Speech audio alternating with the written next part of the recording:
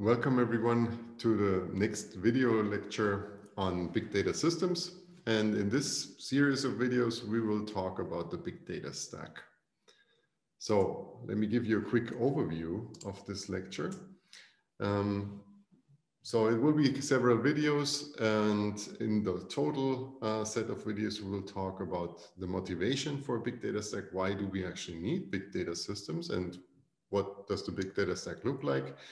Give a basic overview, talk about the disaggregated architecture that's in there. So in comparison to an integrated system that you would find in many other setups. We'll talk about Google's big data stack, or let's say Google's old big data stack, what they were using a while ago and what they published, and then how this translated into an open source data stack. And finally, we will talk about the system evolution. So where does this actually lead to? And this is more or less something about, let's say, trends in data processing systems. So you can see a bit how systems evolve, how there are trends when systems get disaggregated and when they get reaggregated again.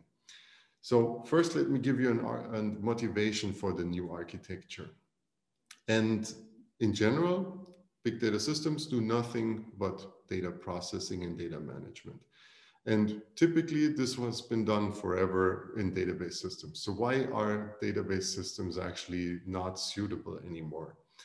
And there's a couple of reasons why that is the case. And the first is that we usually have to deal with raw and unstructured data. So in a big data system, we want to analyze something like, let's say, Twitter feeds, web documents, things like that. And this is text and needs to be processed in a special way. So it's not structured data. And usually a relational schema that you all should know doesn't really suit the problem well. So as soon as you have some kind of nested structures, you have graphs, you have streams, this is not where a database system is really a good fit. So this means you need some kind of other interface for a database system. And that wouldn't be the real problem in the first place, because of course, database systems evolve. So new technologies are integrated and they get new capabilities very frequently. So say, for example, there's a lot of extensions for database systems for XML and things like that.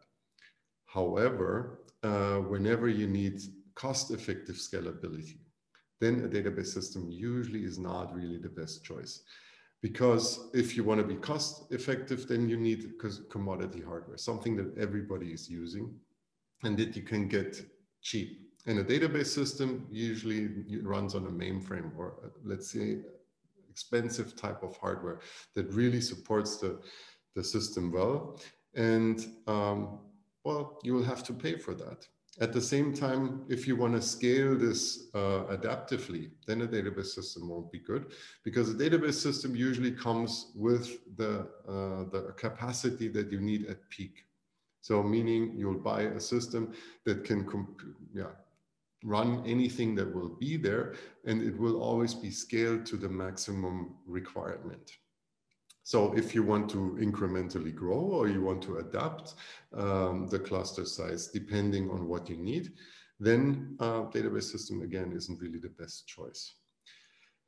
And as soon as you have unreliable infrastructures, then the database system typically is too pessimistic about that. So a database system is built so that all data is in the database system forever. So you can never lose any kind of data.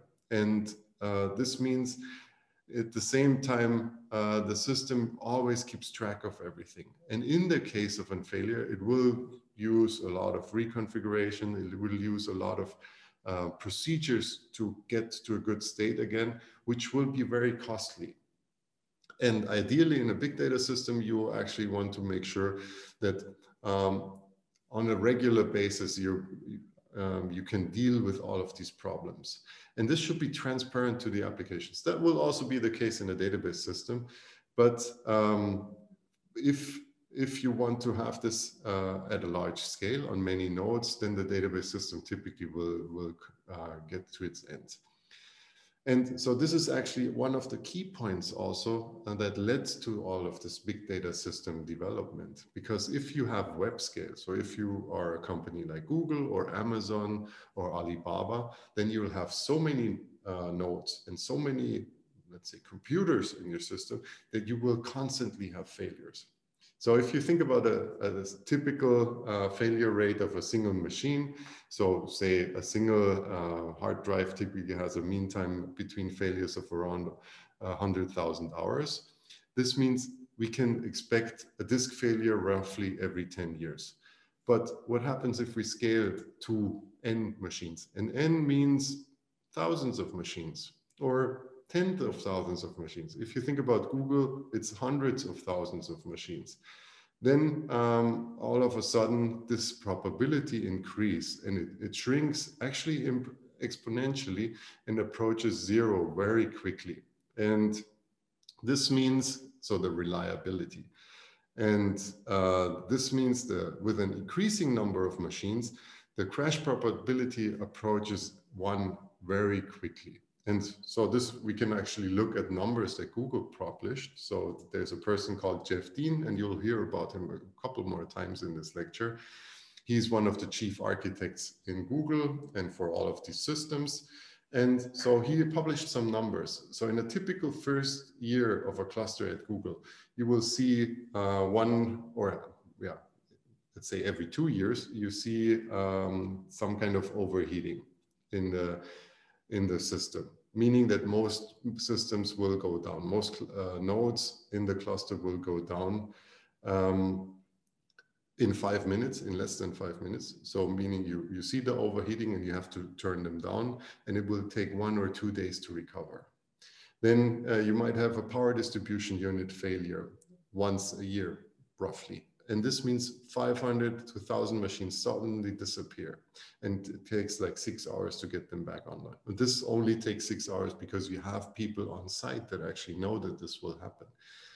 Then you have rack failures, meaning one rack will break and 40 to 80 machines immediately. And immediately means all of a sudden are gone. And it takes 1 to 6 hours to get them back. You have router failures. And this means you have all of a sudden a lot less traffic that you can route through the system. And of course, thousands of machines fail and thousands of hard drives fail. And this means basically you have hard drive failures all the time. So somebody has to run around and exchange hard drives all the time. And so this is one of the big problems. So you really need to be able to work with these issues and with these failures. And then one of the example use cases, so let's look at the application. So one of the typical example use cases for big data systems would be web indexes. So if you're a search engine like Google, or you have a search engine like Microsoft, Alibaba, like everybody needs a search engine, no more or less, if they have a lot of data for their system. And the typical scenario is you crawl the internet and store all relevant documents, which means you store all documents essentially. And the documents contain words and the documents contain links. And typically you store this in a way that you have the document URL and then the list of words, which is basically just the text on the website. And of course, then you also have the document URL and you have the target URLs. So from one to the next. Now, what we need actually in order to type something into Google and find what we want is something in the opposite direction, which is called an inverted index. So we need from each word, we need to point to different documents. So this is what we need to actually build. And it's a very simple idea or a very simple thing to do, which means we invert the files rather than going from document URLs to the list of words. We go from the words to the list of URLs. And of course, we have to balance somehow. We have to do more than that. But on a very basic level, this is what a search engine does, right? So you have for each web document, you take all the words and you point to the URLs, and then you have to group these words. So for each word, you will find all of the documents that contain these words, and then you need some kind of smart ranking, and this is then the secret that the web engine has, and that makes the web engine usable, is basically ranking what's more important and what is less important. So say, for example, you will find too many pages that contain the word cat, so somehow you have to rank them in a way that the user finds the most relevance most quickly. So that's the second step. But in the first step, it's really just about figuring out which documents actually contain the word cat. And this is this kind of inverted index that we're using. And here, obviously, we cannot use a relational database because the relational database has no real idea about text processing. So this means we can import the documents, but then we would have to convert them in some way, and we would have to use a lot of storage to somehow store this in the database. Of course, again, modern databases have some extensions that can do this, but it's not core database functionality. And it will be expensive. So, and there's actually a mismatch here, what the databases were designed for and what is needed. And the databases are designed for transaction processing.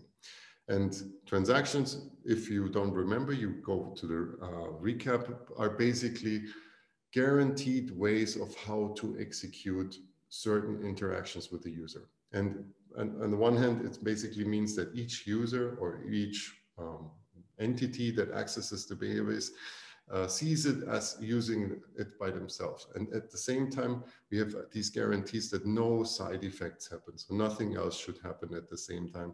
And we're never losing any data. And so there's hard guarantees about the consistency and about any kind of concurrent updates. So if we have two people or two threads or whatever working on the same data set, then there's hard guarantees what will be the outcome. And we have some analytics on top of that. However, the web index is completely different. The documents are not updated, it's read only, and it's only analytics. So this means we can do this in much more parallelism. We don't need all of these guarantees in order to do the processing. And the database will always keep these guarantees because it says all of these guarantees is basically what the database delivers to the user. And the user should not be worried about this. And in the web scale system or the big data system, the user has to essentially worry about it and has to know that if they're doing this kind of web text analysis, that then there's no transactional guarantee at all. Well, it's only read only, so nothing will happen, but this is something that the user needs to be aware of.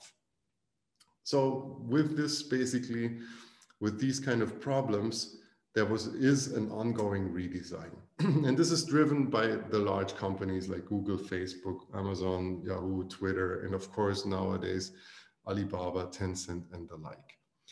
And these systems or these companies use heavily distributed systems, not only locally, but of course also across the globe. Essentially, they have many different data centers with insane amounts of servers, and somehow the data has to be stored there, has to be managed, and has to be processed in these systems.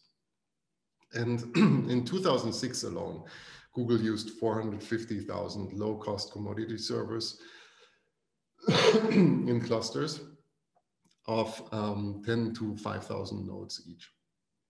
And today it's much more even. And so in order to use this properly, they need to redesign the infrastructure and architectures completely in comparison to traditional database systems to have them highly scalable, to have them tolerant for failures. At the same time, have them generic and schema-free in the data model. So they can use text, they can use graph data or anything else without being tied to the relational model necessarily. And so they started with the data storage, and in the next step then would do distributed analysis. And so with this, essentially, the big data stack was born. So it's an architecture for working with big data systems. And how it exactly looks, and what's the insight and on the different steps, that we'll talk in the next video.